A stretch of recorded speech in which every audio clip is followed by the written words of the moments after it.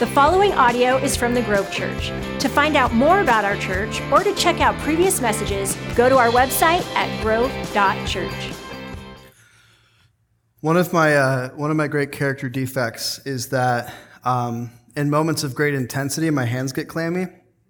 This can be video games, this can be speaking, it can be a lot of different things. And my iPad didn't recognize my fingerprint for like a solid 10 seconds there. But we're good. We have notes. The message goes forward, and now you know more about me than you wanted to. So congratulations. And if I ever do this before we shake hands, that's why. That is actually why. My name's Evan. If I haven't had a chance to meet you yet, I'm the creative director here at the Grove Church. And what that means is that I kind of oversee, thank you for that. It means I oversee kind of how we use technology to let more people know about Jesus, or how we use technology to further the kingdom of God here on earth. So that is what we do. But also one of my great passions is being able to preach and teach the Bible. I love being able to do that, and so it is my honor to continue our series today called Reclaiming Relationships. And today I want to talk about what I think is one of the most important cultural issues facing us today, and that is the idea of forgiveness. So I'm going to go ahead and pray, and then we will get started. Father, I just thank you so much for the gift that it is to be able to gather together and worship you the way that you deserve to be worshiped. I pray that today as I speak that they would be your words and not mine. I pray that as I speak I wouldn't have a hint of pride in my heart, but that you would just use me to communicate your gospel effectively, and I pray that you would prepare the hearts and minds of everyone here to hear what you would have to say. In Jesus' name, amen. All right, so when I was thinking about this message on forgiveness, my mind immediately leapt back to one particular story.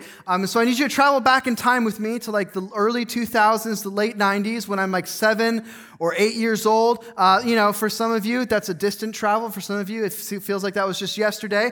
But when I was that age, you go over to friends' houses, and usually what that involved was you would grab like the wrapping paper tubes, you know what I'm talking about? You pretend to be Jedi, or maybe that was just me, I don't know. Or Lord of the Rings was another big one. We'd pretend to fight orcs. Video games, the N64 was a big deal. Play a lot of Smash Bros. It was awesome. But on this particular day, I went to my friend's house, and he was super excited to show me his new most prized possession. And this was he had built it. It was completed. His Lego Republic Low Altitude Assault Infantry Transport Ship. I mean, this thing was sweet. It was awesome. And even like the things in front even fired. It was just a good time. And so we admired it for hours, probably not hours, but we admired it for minutes. And then we went outside and we played, and we came back inside. We wanted to play video games. And so when you're a kid, video games involve a lot of like jumping up and sitting back down. And some of you are seeing where this story is going.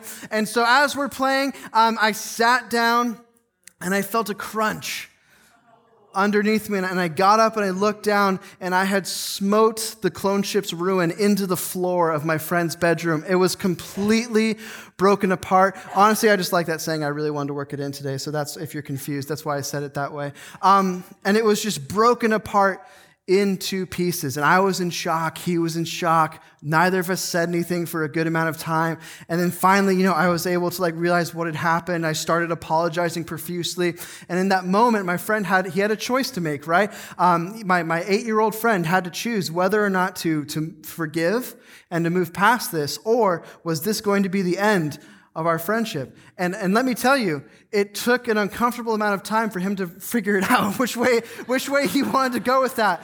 Luckily, we are still friends to this day. So he chose forgiveness. I actually texted him because I was looking for this picture of the clone ship when I was doing the message, and I found out that they're today worth an obscene amount of money. And apparently he got rid of it a few years ago and didn't realize that. So that's a huge bummer. He lost out on that. But our friendship survived to this day. And obviously, it's a little bit of a lighthearted story. When we think about forgiveness in the context of our relationships today, we're probably not struggling to forgive people because they broke our Legos. Or if that's you, this is a safe place to work through that, right? Like we can do that as well. But for most of us, we're talking about fairly serious relational hardships that we have to work through, that we need to forgive. But what I would say today is that not only is it of the utmost importance that we forgive as Christians. We are commanded to forgive by Jesus. And today I want to talk a little bit about why. There's one passage in Scripture that I think is kind of like, it's like the cliche passage, but in a good way. Like, I don't think there is any more beautiful story about the nature of forgiveness than the parable or the story that Jesus tells about the unforgiving servant. So we're going to talk about that today. We're going to be in Matthew chapter 18, if you want to turn there. We'll be there in a couple of minutes, but I kind of want to lay the groundwork for the story that Jesus is going to tell here. So in Matthew 18, we pick it up, and Jesus is having a conversation with his disciples, or the men that are following him that he's been teaching, and he gets on the subject of forgiveness, of radical forgiveness. And he talks about how if a brother sins against you, you're to bring that sin to him. And if he acknowledges it, then that's the end of it, right? Like, you are to be ready to forgive. If he acknowledges his sin and is ready to repent, then that's the end. And he gives a couple other parameters for how, like, you know, if the person doesn't acknowledge their sin, you kind of get more and more people involved, and it escalates as it goes on. But the crux of it is this idea that upon recognition of sin, we should, as Christians, be willing to forgive. And this would have been a radical thing to think about in that time. It's a radical thing for us to think about, right? To freely give forgiveness. And Peter starts talking, and if there's one Bible character who gives me hope, it's Peter. That guy's awesome because, you know, like me, he sticks his foot in his mouth all the time, but Jesus loves Peter. And so I know that Jesus loves me still, even when I'm being an idiot. But you kind of get this idea that Peter, like, looks back at the rest of the disciples, and he's like, guys, I'm going to impress Jesus so much right now. And so, you know, he steps forward, and I'm imagining that this is how it played out. But he goes, Lord, how many times should I be willing to forgive my brother who sins against me? Looks back again, gives the sign, he goes, 7 times? And again, like we kind of read that a lot, and so we understand what's coming next, right? Like, we know that 7 is going to be kind of a small number, but think about that number for a moment. Like, think about being in a relationship with someone where they have wronged you 7 times. I would also it would be getting old for me, right? Like, I'd be like, bro, 7, really? Why are we still dealing with this? And so you get the idea that the number that Peter is giving here is a gracious number. But what is Jesus' reply? He replies, no, not 7, 70 times 7. And if you're thinking to yourself, oh, 490, awesome. Like, that's not the point, right? The point is, whatever the number that you think it should be, keep going. Keep going past that number. That is how many times we need to be willing to forgive. Again, this is a radical thing that Jesus is saying, which is why he tells this story to illustrate why, as Christians, we should be ready to forgive. So in Matthew chapter 18, starting in verse 23, Jesus says, therefore, the kingdom of heaven may be compared to a king who wished to settle accounts with his servants. When he began to settle, one was brought to him who owed him 10,000 talents. And since he could not pay, his master ordered him to be sold with his wife and children and all that they had, and payment to be made. So the servant fell on his knees, imploring him, have patience with me, and I will pay you everything. And out of pity for him, the master of that servant released him and forgave him the debt. But when that same servant went out and found one of his fellow servants who owed him 100 denarii, and seizing him, he began to choke him, saying, pay what you owe. So his fellow servant fell down and pleaded with him, have patience with me, and I will pay you. And he refused and went and put him into prison until he should pay the debt. When his fellow servants saw what had taken place, they were greatly distressed, and they went and reported to their master all that had taken place. Then his master summoned him and said to him, you wicked servant, I forgave you all that debt because you pleaded with me, and should not you have had mercy on your fellow servant as I had mercy on you? And in anger his master delivered him to the jailers until he should pay all his debt. So also my heavenly Father will do to every one of you if you do not forgive your brother from your hearts. It's a heavy passage, especially when you get into the end. And I've been reading a book called Forgive by Timothy Keller, which I would highly recommend. It's a great book. And he goes a little bit more in depth on this parable. Because if you're like me, I don't know what 10,000 talents or 100 denarii are. Like that's not what I use to pay debts anymore. So to put it into perspective, the amount of 10,000 talents is a little bit over $3 billion. It's like $3.5 billion in today's money is what that would be. And if you're thinking to yourself, how on earth would someone go into debt $3.5 billion? Yeah, that would be really difficult to imagine. Like what we're probably supposed to be imagining in this moment is that this servant is a government official of some kind whose foolishness has led to the king and therefore the kingdom as a whole losing this massive amount of money. And what that means is that the king is completely justified in what he wants to do to this servant, not just because he owes him the money and he can recoup some of that, but also as a punishment because that amount of money very much puts the security of the whole kingdom into jeopardy, and it's because of what this servant has done.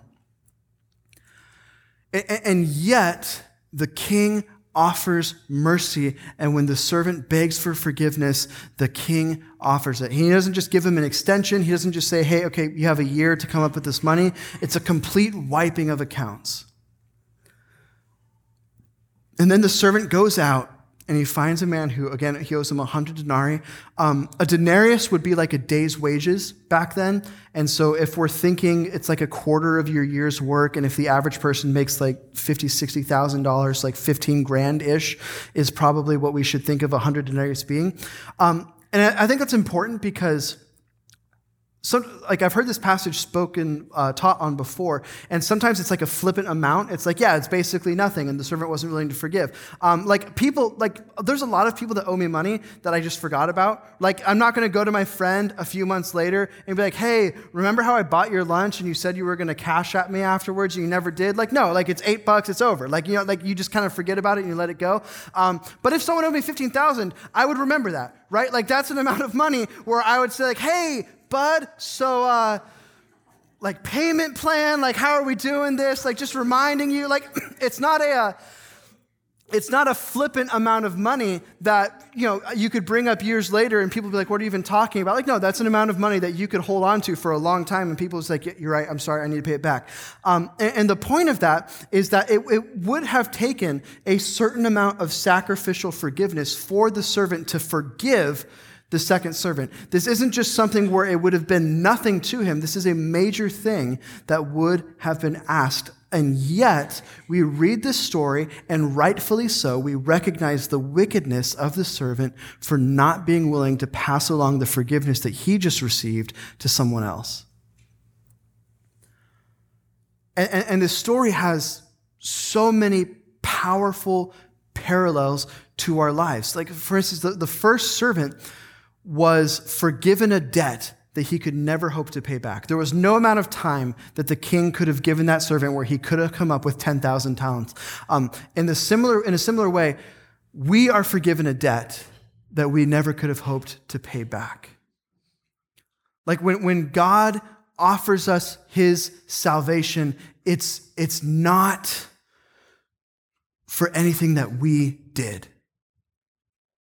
Our hope as Christians is not that we trust in what we've done. We trust in what Jesus already accomplished.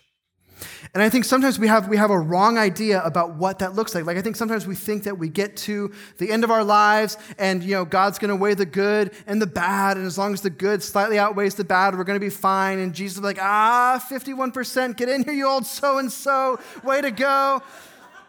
But that's not the way it works, right? Like, sometimes we think it's Sunday streaks, and there's 52 Sundays in a year, and like, Lord, I made it to 35, and God's like, Bill, great work.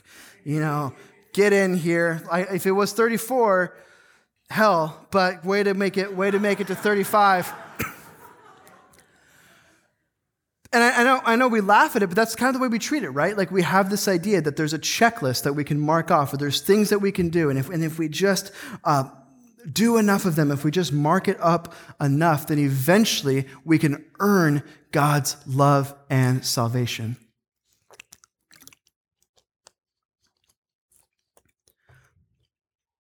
And I think another thing that Timothy Keller brings up in the book is that we often miss the idea that the forgiveness that the king offers was not cheap. And while the king could have never hoped to recoup the full 10,000 talents, the full $3 billion, he would have gotten a lot of money from being able to sell everything that the servant had. He was probably a high-ranking government official. There would have absolutely been some of that offset, and also the being able to punish the servant for what he had done. And yet, the king refuses to do that, and he lays that aside. In a similar way, it's a reminder that our grace and our salvation was not cheap. It was not purchased flippantly. And we can read about the cross and the crucifixion, and we can read about everything that Jesus went through, and we can reflect on the fact that he lived the perfect, sinless life that we could never live, that he died the death that we deserve to die, and that because of his death and resurrection, we can have relationship with him, and we can realize that our grace, that our mercy, that our forgiveness was bought with a price, which makes it all the more heartbreaking when we recognize the truth of that forgiveness and we spit on it when we refuse to forgive other people for what they've done to us. When we freely accept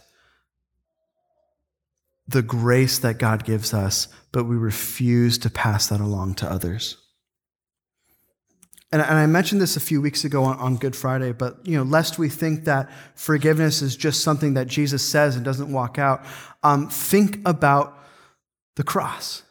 Think about the fact that Jesus was brutally beaten, that he was tortured, that he was mocked, that he was hung on a cross, and that while he is there dying in unimaginable pain, he looks out into the crowd and he sees a few friends, but mostly what he sees are people who are either actively participating in his murder or they're people who are looking on and cheering like it's some sort of form of entertainment. And what does Jesus say? He says, "Father, forgive them, for they know not what they do."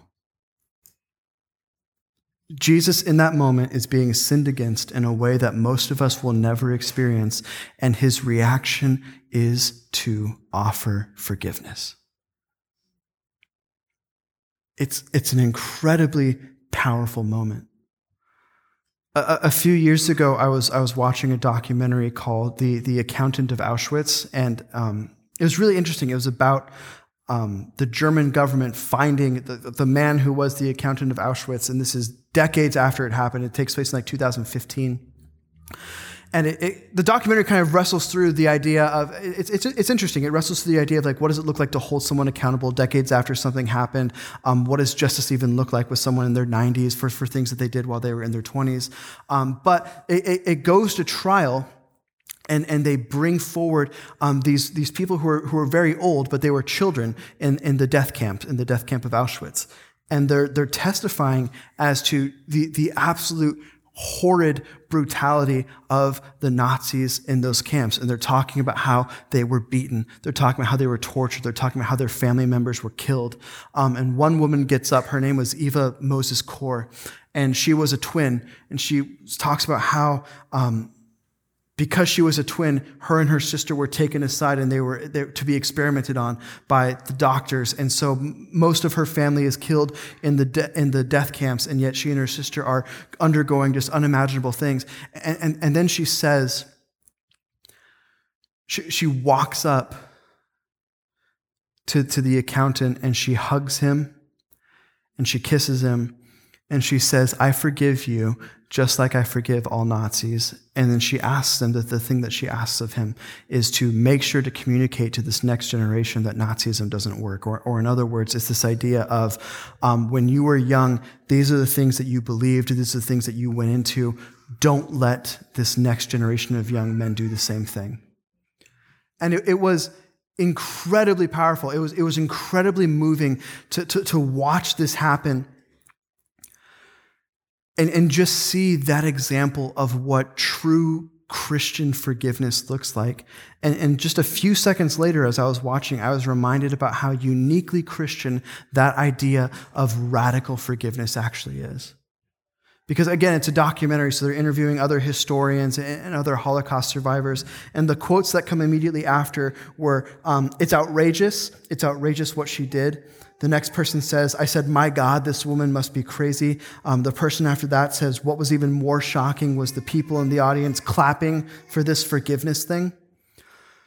And I want to be careful because I don't think any less of the people who walk through that and are not able to forgive. That's something I'm most likely never going to walk through. And so I'm not going to stand here and judge for what they are and are not able to do. But I was so struck that not simply that people wouldn't be able to forgive in those moments, but also that the ideal of that kind of forgiveness was rejected. The idea that that kind of forgiveness was even a good thing or something to aspire to was rejected by most of the people who observed it. And I think as a culture, we've gotten very, very comfortable with the idea of not offering forgiveness, with the idea of not offering grace. We've gotten very comfortable with judging people based off of their worst days, but excusing ours. And I think that forgiveness is it's not just something to aspire to. It's not just something to strive for. Forgiveness is necessary for the flourishing of every human relationship. Like I think about friendships. I have truly deep friendships that I cherish. And all of them have been tested, right? As we go on, we've had moments where we're fighting and we're angry and we don't speak for a period of time, and then we work through that and we get to forgiveness. And on the other side of that, what that means is that they are deeper and stronger friendships than just kind of the surface level ones that so many of us have. And what I value about them is knowing that when I mess up, that my friends are ready to forgive, that when they mess up, I am ready to forgive. But how often do we just kind of throw aside friendships because we aren't willing to forgive in those moments? I think about marriage. There is no one that my wife has to forgive more than me. Like I do a lot of really stupid things.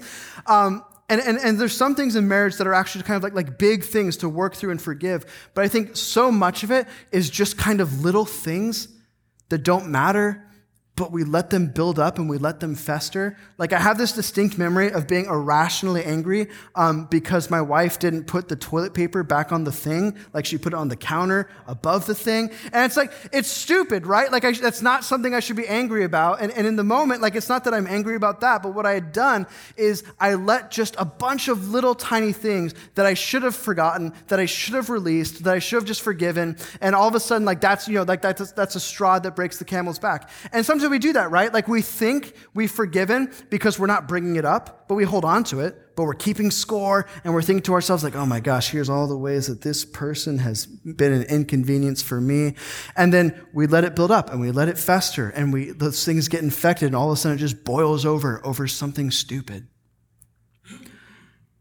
We're reading a book as a life group called Sacred Marriage, which I would also highly recommend. It's great. Sometimes it's a hard read because I'll read it and I'll be like, oh my gosh, I need to be a better husband. But it talks about in the book, what if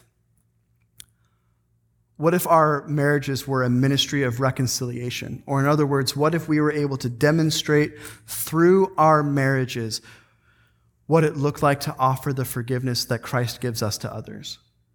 And he even talks about how it's a witness to our non-Christian friends, like to people who are not saved. What if they looked at the way that we freely love and we freely offer forgiveness in our marriages, and when they ask why, we were able to say, because God freely loves me and freely forgives me. Like what if the world marveled at the way our friendships and our marriages worked and the way that we were able to forgive? And the last one I want to talk about is parents and children. This one's a little bit harder for me because I don't have kids yet. I'm like 7 weeks away, so we're coming in hot, so it's a good time. But thank you. I'm doing all the work, so just kidding. That's not true. And my wife's, I'm not looking because my wife's in this gathering, so we'll see. I don't know if she's making eye contact or not. But I remember growing up that I never once thought that my parents would not be willing to forgive me. Like, it was very much told to me, whatever happens, whatever you do, bring it. Like, bring it to us. And obviously, there's going to be consequences sometimes. There's going to be ways to make it right. But I never once doubted that my parents were going to forgive me and that our relationship was not going to be broken. And it kind of goes the other way too, right? Like, we as children need to be ready to forgive our parents.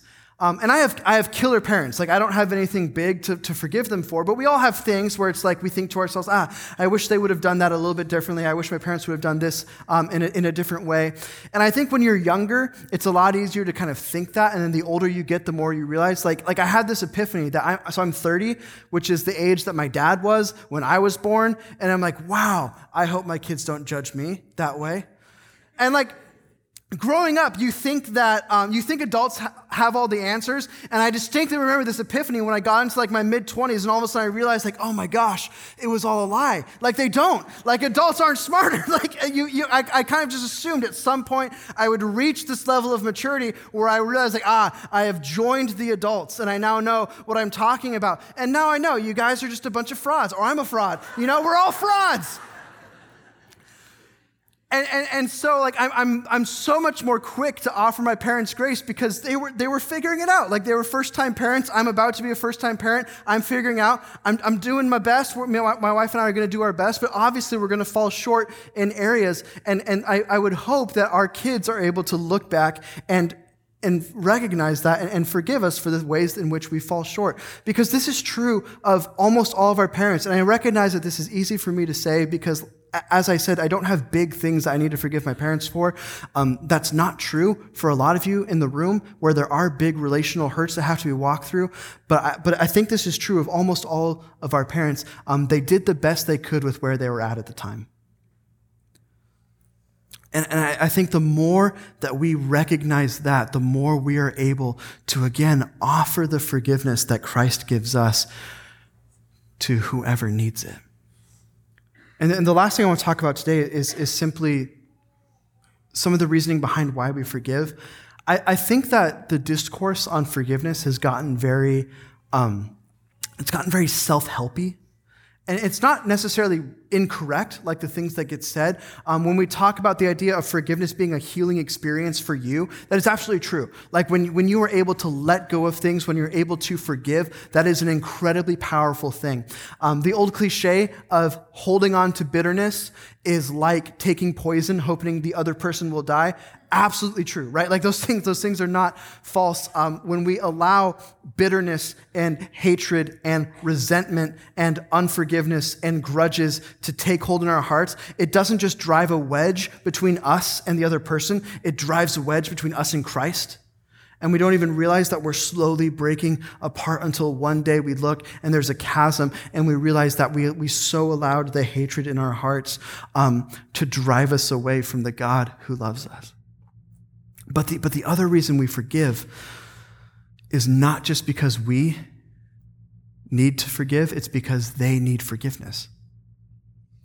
And just like offering forgiveness is an incredibly powerful moment, receiving forgiveness is an incredibly powerful moment. Like when someone that I've wronged offers me forgiveness, it's a small reminder that I'm never too far away from God's love. In that moment, that person is pointing me towards Christ. When I look into the eyes of someone who's forgiving me, I can see, even if it's just for a brief moment, I can see the shadow of Jesus' eyes as he looks on me and forgives me every single day. It's not just about us being willing to forgive. It's about wanting what's best for the person who wronged us and wanting them to experience the forgiveness that we've received from God every single day. And so I would just encourage all of us to think in our lives, how can we be like Christ? How can we be ready in all seasons to offer forgiveness to those who need it? And how can we show the world the love of Christ by being freely willing to give our grace and forgiveness to others? Let's pray. Father, I thank you so much for the gift of your grace and your love and your mercy. And I pray that as we recognize that you show us grace and love and mercy every day, that we would be able to show that grace and love and mercy to others. I pray that you would give us opportunities, that you would search our hearts and you would show us where we can be ready to forgive. And I pray, Father, that in our lives, the people who are far from you would be able to look at the way that we love and we forgive and marvel at it. And that we would be able to lead people into relationship with you because of the way that we love and forgive. In Jesus' name we pray. Amen. Thank you for listening to the Grove Church Message Podcast. To keep up to date with us, like us on Facebook, follow us on Instagram, or check us out at our website, grove.church.